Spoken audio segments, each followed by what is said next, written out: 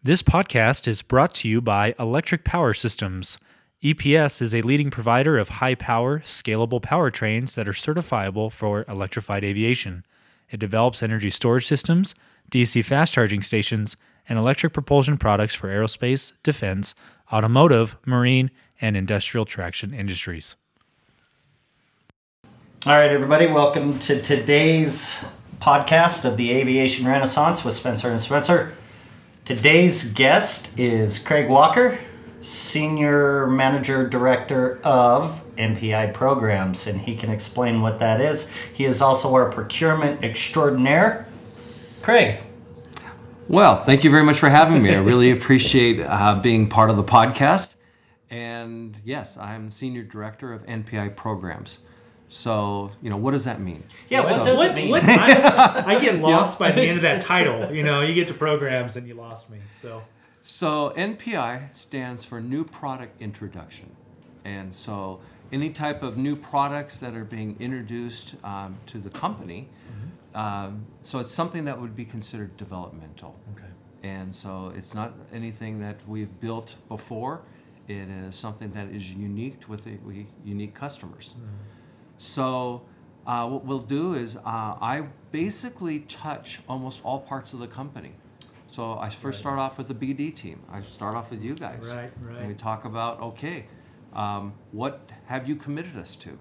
And oh boy, we caused a lot of trouble in that regard. Oh yeah, it's interesting. Yeah. So then what we talk about are what are the major milestones that we need to hit? And how similar is this project to some of the other projects that we've worked? So we make sure that our kickoff meeting includes the BD team, engineering, manufacturing engineering, procurement, quality, manufacturing on the floor, and sometimes finance. They'll go and support that as well. And so what we do is we'll talk about the phases of the program. And so, of course, you take your requirements that you receive from your customer, and those go over at engineering. And then engineering tells me how long it takes them to put their design together. And so, and when we would have a bill of material, that would then go out to the procurement group.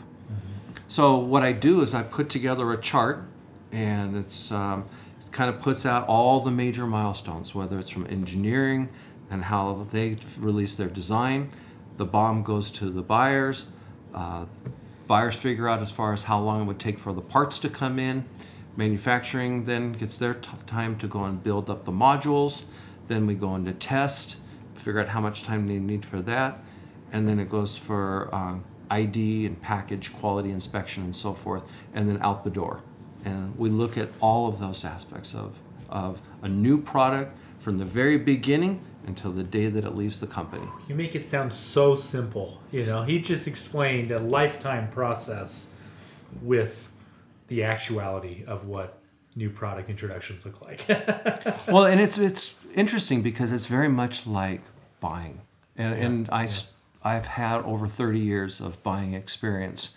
And so, one of the things I enjoyed about procurement is that you do talk with engineering, a customer, suppliers, manufacturing, quality.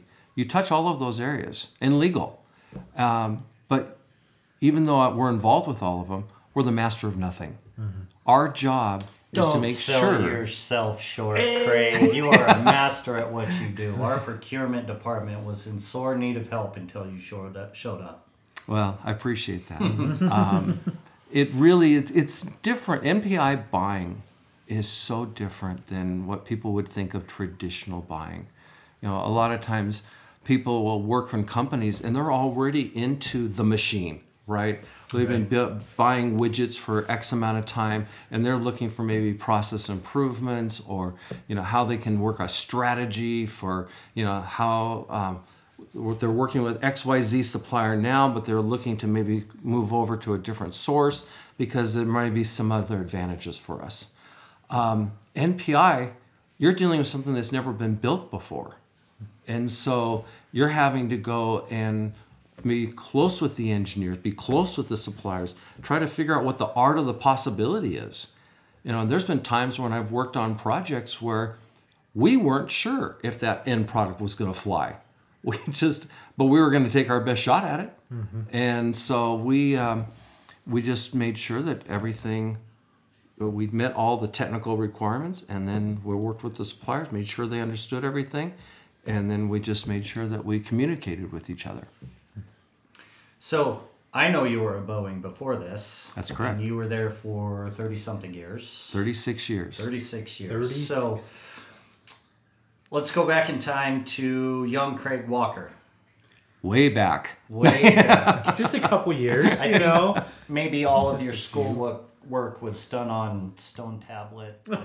Yes, right. In the caves. Yes. Rode the dinosaurs to work. Did you know at a young age that you wanted to go into the aerospace industry? I did. My father worked for Boeing. And Okay. so my father was involved with the design of the Dash 8, which is 707. Yeah. He was very much involved with the design of the 787, or 747, I'm sorry. And so he basically designed their air conditioning system for them. And so, when I was a little kid, we used to go up to the Boeing plant, go through the factory and everything, see these giant planes. We went to air shows. We went to a lot of this. And so, aerospace, you could say, was part of my life from very early on. So just for our listeners, Boeing, and some of them may not be familiar with it, Boeing has plants all over the country. Yes, they do. Have you always been in Washington, in the Washington plants? Mainly, so I've spent all of my career I've been based out of Washington. Sure. But I have been to South Carolina, where the 787 program is now. I've been to St. Louis many, many times because that's where many of the military programs are stationed out of now. So I've been to Mesa. So in Philadelphia. So yes, I have been to most of the major sites. Right. He just keeps naming cities. What kind of education did you get to get your foot in the door at Boeing? So I'm a Husky, University of Washington. Go Dogs. Go UW. Yep. Got a degree in economics and speech communication. I double majored in a Bachelor of Arts degree. And what's interesting is that the business side was the econ. But part of the degree that I used the most was speech communication, the art of public speaking. That's fascinating because when we talked to Mike Armstrong, he said one of the best things that he got out of his PhD program was being able to communicate clearly and concisely with people. And it's important. I agree with him. Well, he said that you could be the smartest person in the world, but if you didn't know how to communicate it, nobody cared. That's exactly And right. That seems to be the truth. And I'm quite honest, when I was in college, I had a problem. I could not give a 5-minute speech without using and and it was bad. It was really bad. My first speech class at the university, I had the record in the class for the most vocal pauses in a 5-minute speech. Whoa! I don't know if that's a record you should be proud I was going to of. say, and the fact that No, you I remember figured I that- could only go up from there. Sure. And since then, I believe I have improved immensely in being able to communicate. One of the secrets to this is actually to slow down. Let there be a pause. Let people think about what you just said.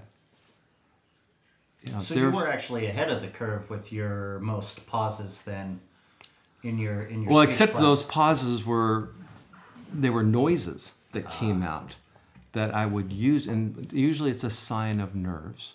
And so a person would do that as they're thinking about what should I say? What should I say? I've got something I need to make sure it sounds intelligent, that type of thing. But what's coming out of their mouth is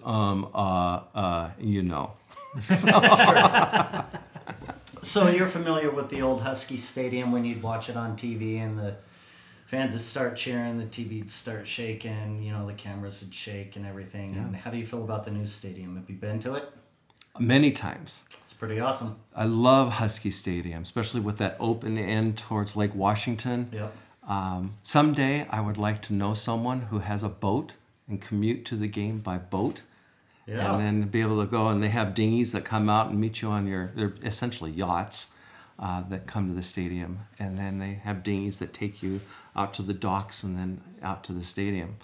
That would be great Going fun. to the game by boat. Yes. You don't hear awesome. that very frequently. Now, the one thing, I'm not sure if you guys know, but the University of Washington was the place where they created the wave. Yes. So if you ever Really? saw where people would go along and they'd stand up and they'd raise their arms and then go down and create this wave, that originated at Husky Stadium. And I believe it was in the 80s Wow. when that happened. It's a while ago. It was a while ago. Okay. So you graduate UW. Yes. Do you go immediately to work at Boeing? No. No. So it was a difficult time. So I graduated in 1983. And there... I was 4, by the way. You're 4. We won't talk about my age.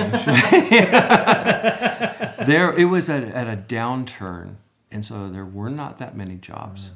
So I actually took the summer off. I ended up going to Japan for the summer. And I previously was a sensei for children where I taught them how to play the organ. So my mom, where we lived, there was a bank called Sumitomo Bank. Mm-hmm. They would send their young leaders over for training, and the families got to come over as well. And so my mom had a business where she would go and teach the wives English, and I would teach their children how to play the organ. And at that time, the electronic organ was a very popular instrument. So we had kind of a dual business going on. Yeah. And so I became friends with about 5 families in Japan. So they kept saying, come to Japan. We want to show you our country after you've shown us yours. And so I said, all right, let's do it. And so after I graduated, there weren't any jobs, so I decided to spend the summer in Japan. I had a wonderful time. Foot pedals and all? Foot pedals and all. You know we have another organist in our organization. We do? Yes. Who's that? Kyler Hendrickson. Really? Yes, he plays the organ. Fantastic. Yep. So how long were you in Japan for that summer? Was it 1 month, 3 months, 6 months? Left in June, and I came back in August. I basically went around Honshu, which is the main island, and mainly on the eastern side.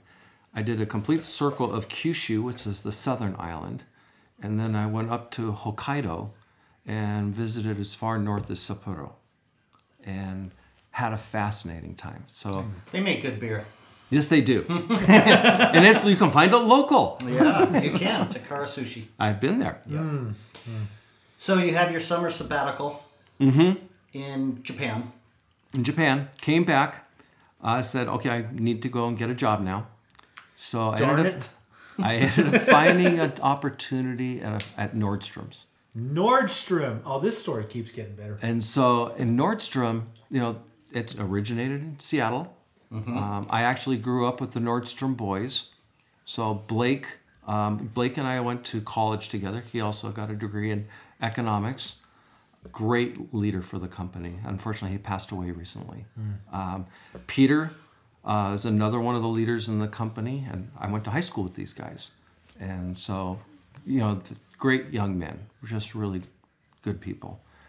Ended up working there in an area called sales audit.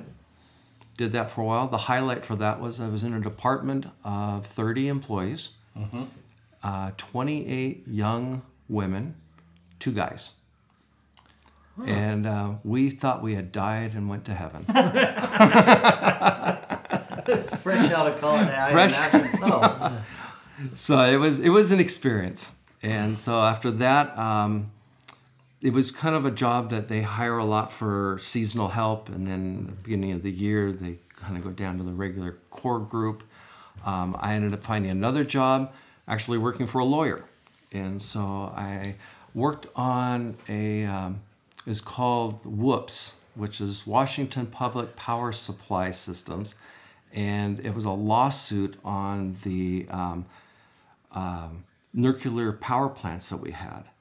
And so I was hired, there was a lot of us that were hired by lawyers to read documents, code the documents for upcoming litigation.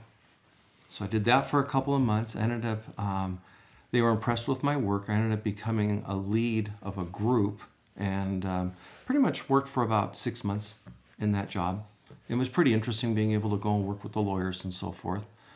Late in the fall, I ended up getting an interview with a person from the Boeing company. And in February of the next year, I started my employment at Boeing. And that was in 1985. And you stayed with them for 36 years. I did. You probably got to work on some pretty interesting projects while you were there. Some fascinating projects. So most of my experience was in the military, military programs. I worked on the F-22 fighter when it was a demonstrator. And that's awesome. I actually have this picture at home that has the F-22 in the foreground with the F-117 in the background.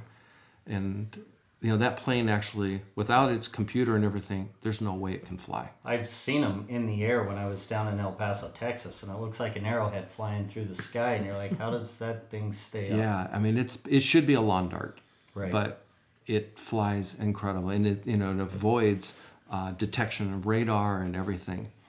But what's really cool is one day when they were doing flight tests, we had a photograph of this F-22, the YF. And a person that was working with the team, she saw all the test pilots standing by the plane.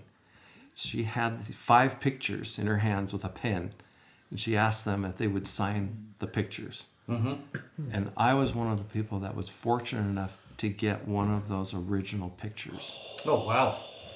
So that was really a highlight of my career, to be able to go and have something like that. I transitioned to another program where I was given an opportunity because they were so impressed with the leadership I had on F-22, where I ended up being the whole procurement department for something called airborne laser. And what the premise was is that we bought a 747 from commercial, we gutted it, we put a laser system in the back of the plane, we put a boule, like a contact lens, the turret on the nose. Yeah. And the prime mission for that plane was to basically fly in friendly territory, but scan beyond the borders to see if there was any activity. If there was a theater ballistic launch from an enemy and it was going over to friendly territory, we would be able to go and sense that the launch had happened. Then we had another radar system on the top of the airplane that it would go out and scan the missile, be able to determine what type of missile it was. Therefore, it knew where its fuel cell was, relay that information to the computer banks inside, and then the person, if they said, all right, we need to get rid of this missile, when they hit fire, the chemical-based generation system in the back would create energy that would go down a tube that went down through the center of the airplane, literally over the heads of the people in the command stations. Through the front, it would go through an exciter and then out the turret through that contact lens, and it would hit the missile right in where the fuel cell is, peel that metal back, and blow up the missile, all in a matter of seconds. When was this? Like, what years? That was in the 90s. Because that sounds so like science fiction. Yeah. It actually initially came from Reagan, Ronald Reagan, and his initial plans. Then that got changed to one of the Bushes, and I think it was called like Brilliant Stars or Brilliant something, and it was one of those initiatives. Then this is where it really took place. And so we demonstrated it, shot down 3 test missiles, but then all of a sudden, Russia was no longer a threat to us. And China, our relations were probably, I would say they were improving. So basically, we ran out of threats. It sounds like we need the death ray back in the sky. Yeah, can we get that? I mean, so did they just, after you were done with the program, did they just park it in a hangar and say, okay, see you later? Yeah, they put it down on the Boneyard. So I believe it's in Arizona. let's you go could get probably it. get a really good deal on it. Yeah. get it for 100 million as opposed to 200 million. So the more we do this, the more fascinating it is talking to the different people in the company that work and their backgrounds and their history and what it is that they have done that has all led to this point of electric power systems. Mm-hmm. When did you first hear of EP Systems, and when did you first start working with us? So later in my career, I ended up being given an opportunity. So I was in an area called Boeing Test and Evaluation, BT&E. And I was working on test aircraft so it was basically 737s, new versions that we had. We were putting some test equipment on it to make sure there were safety of flight and that we would then deliver to our customer. So I managed a team that would buy parts and so forth for test. Then my manager at the time said, hey, there's a project that they're looking for someone to manage suppliers. And what the job is we have 90 days to design a drone and be able to go from design on paper to flight in 90 days. And we'd like to have you go manage those parts. No small task. No small task. Sounds easy. And so Cakewalk for Craig Walker. Craig Walker. So I was like, well, okay, let's go. Now, where's the engineers? Oh, well, none of them are local. All of this is being done with a group called Horizon X. Oh, there it is. And so, Horizon X. like, okay, this sounds kind of intriguing. So I went and met with the design team. And as we were looking at potential sources, I just basically said, okay, I don't need a robust system. We just need throwaway parts. We just need this to last for one flight and be able to make sure this all works. So we were able to go and just identify rotors and motors and basic structure of what this drone was going to look like. And of course, it needed a power system. Well, we were talking to multiple companies about power systems, and they would be like, oh, well, we've got that covered. You don't, yeah, we know you have a design, that's cute, but we want you guys to use our design. And it's like, no, this is an area that we believe we need to own the intellectual property, and we just want someone to work with us, maybe help us along the way in some areas, but this is ours. And we heard about a company called Electric Power Systems that was in Southern California. And I believe they're located in the Phillips building, which was even more interesting because it was a little bit hard to find as we were trying to figure out why is this company in a building that's named after another company. So we go down there to meet them, and it was interesting because there were only about 3 people there. And they told me at the time that, well, there's actually 5 of us in the company right now, but we're looking to grow. I'm like, so is this group going to be able to go and pull this off and support us? Well, they told us that they actually are building a new facility in Logan, Utah, and that they would have, when we need to have the parts and everything, they would have the capability to go and do that for us, and they will work with us in our design. So in that meeting, we started designing on the fly, so to speak. And I could really see the engineers going back and forth. And with Mike Armstrong was really the guy who talked the most for EP Systems. And I could see where something was coming together. And so I was like, okay. And so Mike was just saying, well, okay, well, these are the parts I need. Boom, boom, boom, boom, boom. Okay, we've got people, we're going to be able to go order this. And then we also kind of looked at, can we help with you guys? Help you get the parts to make sure that we can support this timeline. So we actually worked together on a lot of this. Next thing you know, parts start showing up. And so this was all in St. Louis. And we got the motor. We ended up getting the rotors. The structure was showing up and so forth. Fortunately, the power system did not have to be loaded onto the drone. All it needed was an umbilical cord that went to the drone and enough give to it so it could get off the ground. That was a saving grace. So we did it, and when it was time to fly for score, sure enough, all those rotors started to spin, and then we started adding the juice to it, and it went off the ground. Now, it wasn't pretty. It kind of danced around there for a while. You could see it was a little wobbly and so forth. But at the end of the day, we passed the test. And our customer, who didn't want to be named, said, you just made it to the next phase. Now what we want you to do is do this heavy lift cargo drone that we're going to call cargo air vehicle. And we want you to go and build, I think it was about 6 or 7 of those for us. And then we went and started on the next gen battery system. And that's where we started working with the team in Logan. And so that's where I got to know more of the people. Brian Brimley was someone I worked very closely with. Kevin Spencer was my program manager. So a lot of those guys, they were the workers on the floor making sure things happened. Right. So you get CAV built. Mm-hmm. You make the next phase. And then EPS kind of started branching out and having other programs and whatnot. And then one day you're at EPS as a full-time employee now. How did that happen? How did we get from CAV to EPS? Right. Well, Boeing unfortunately had a series of unfortunate events. Right. And so I was supporting Horizon Next. I was a senior manager, had a good, solid procurement team underneath me.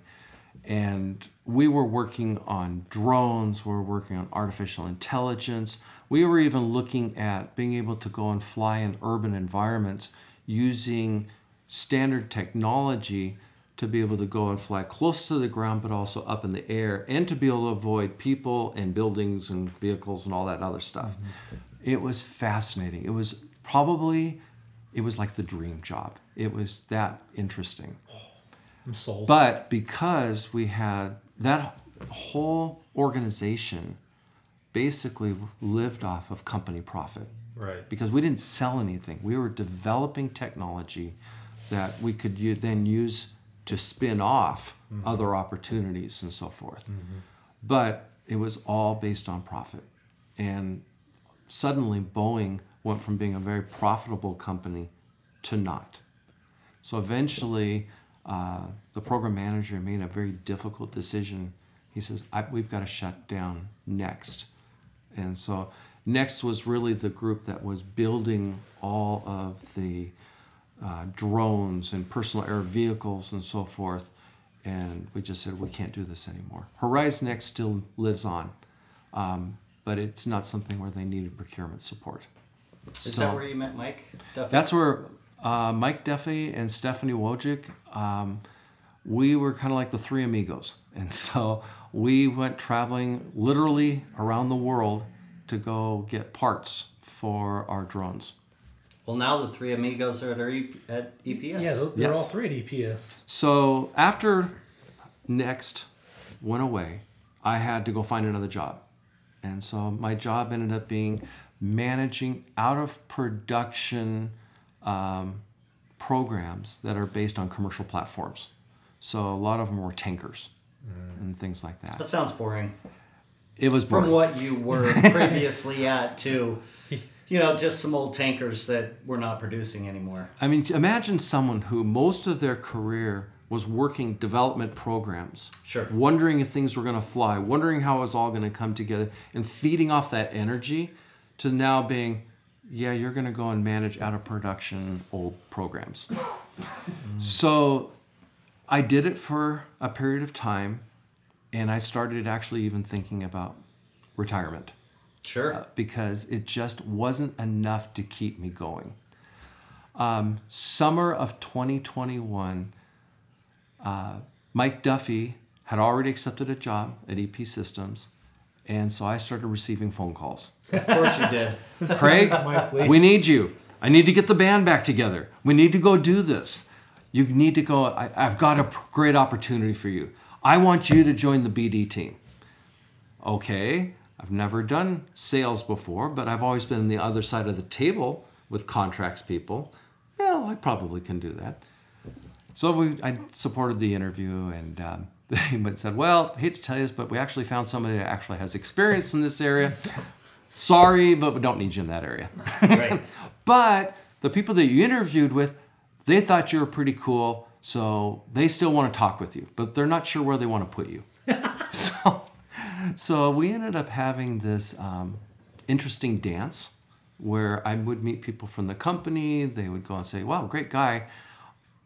He seems to really care a lot about programs and making sure that we have things organized and making sure that we're able to go and implement all of these new various programs that we have.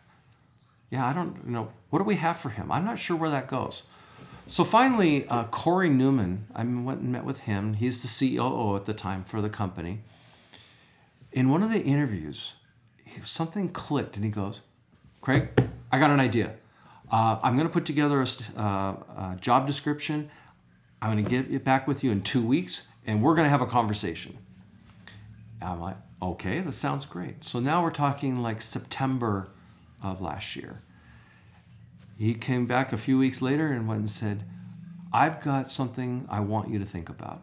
And it's called, I want you to be Senior Director of NPI Programs. I went, cool. What is NPI? That's what everybody says. Back to that title. Yeah. So then we talked about it, and he says, many of your interviews, you talked about making sure that we're ready to go and produce the items that we're going to go and sell to our customers.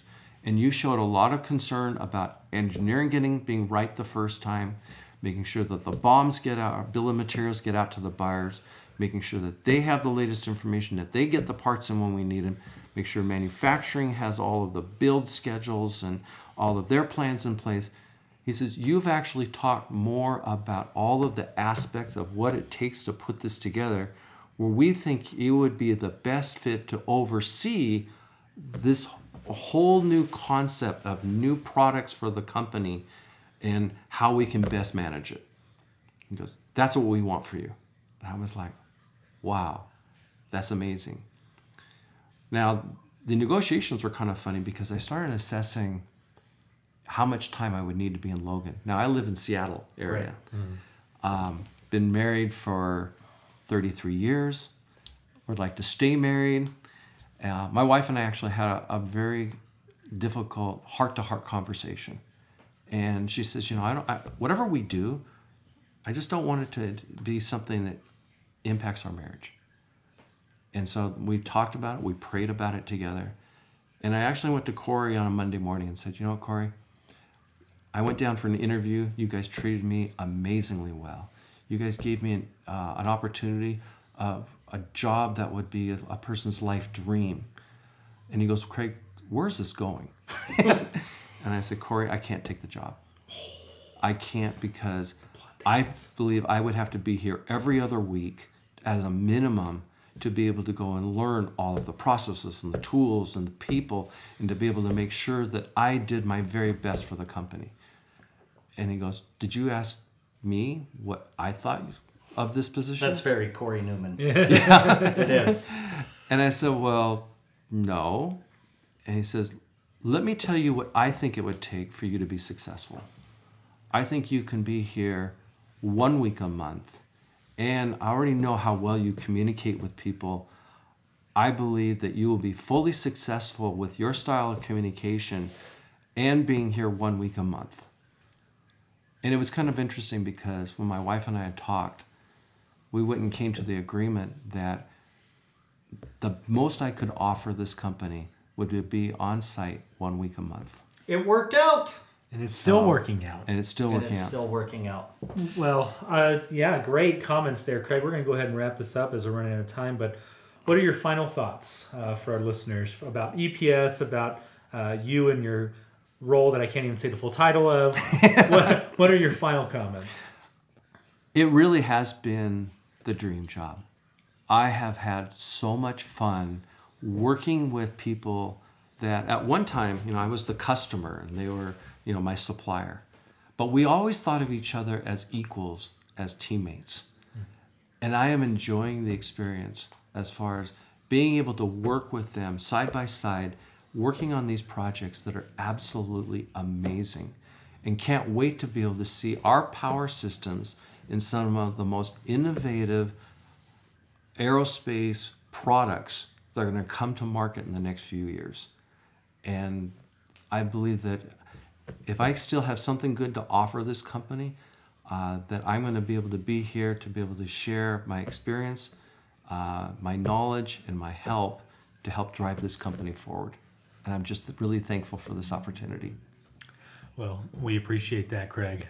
You've been a great asset just in the few months that Spencer's been here longer than I have, seen the impact, but we appreciate you being on our team. So appreciate all our listeners on the Aviation Renaissance. Please visit our website at epsenergy.com. Look for Craig Walker if he needs a new job. I definitely would work for Craig. But also click on the link tree to see our social media and our next episode. Thank you. This podcast was brought to you by Electric Power Systems. EPS is a leading provider of high voltage, high power, certifiable electric power systems for high reliability applications. Its mission is to power transportation's electric renaissance by providing smarter, safer, more reliable, lighter, and certifiable batteries.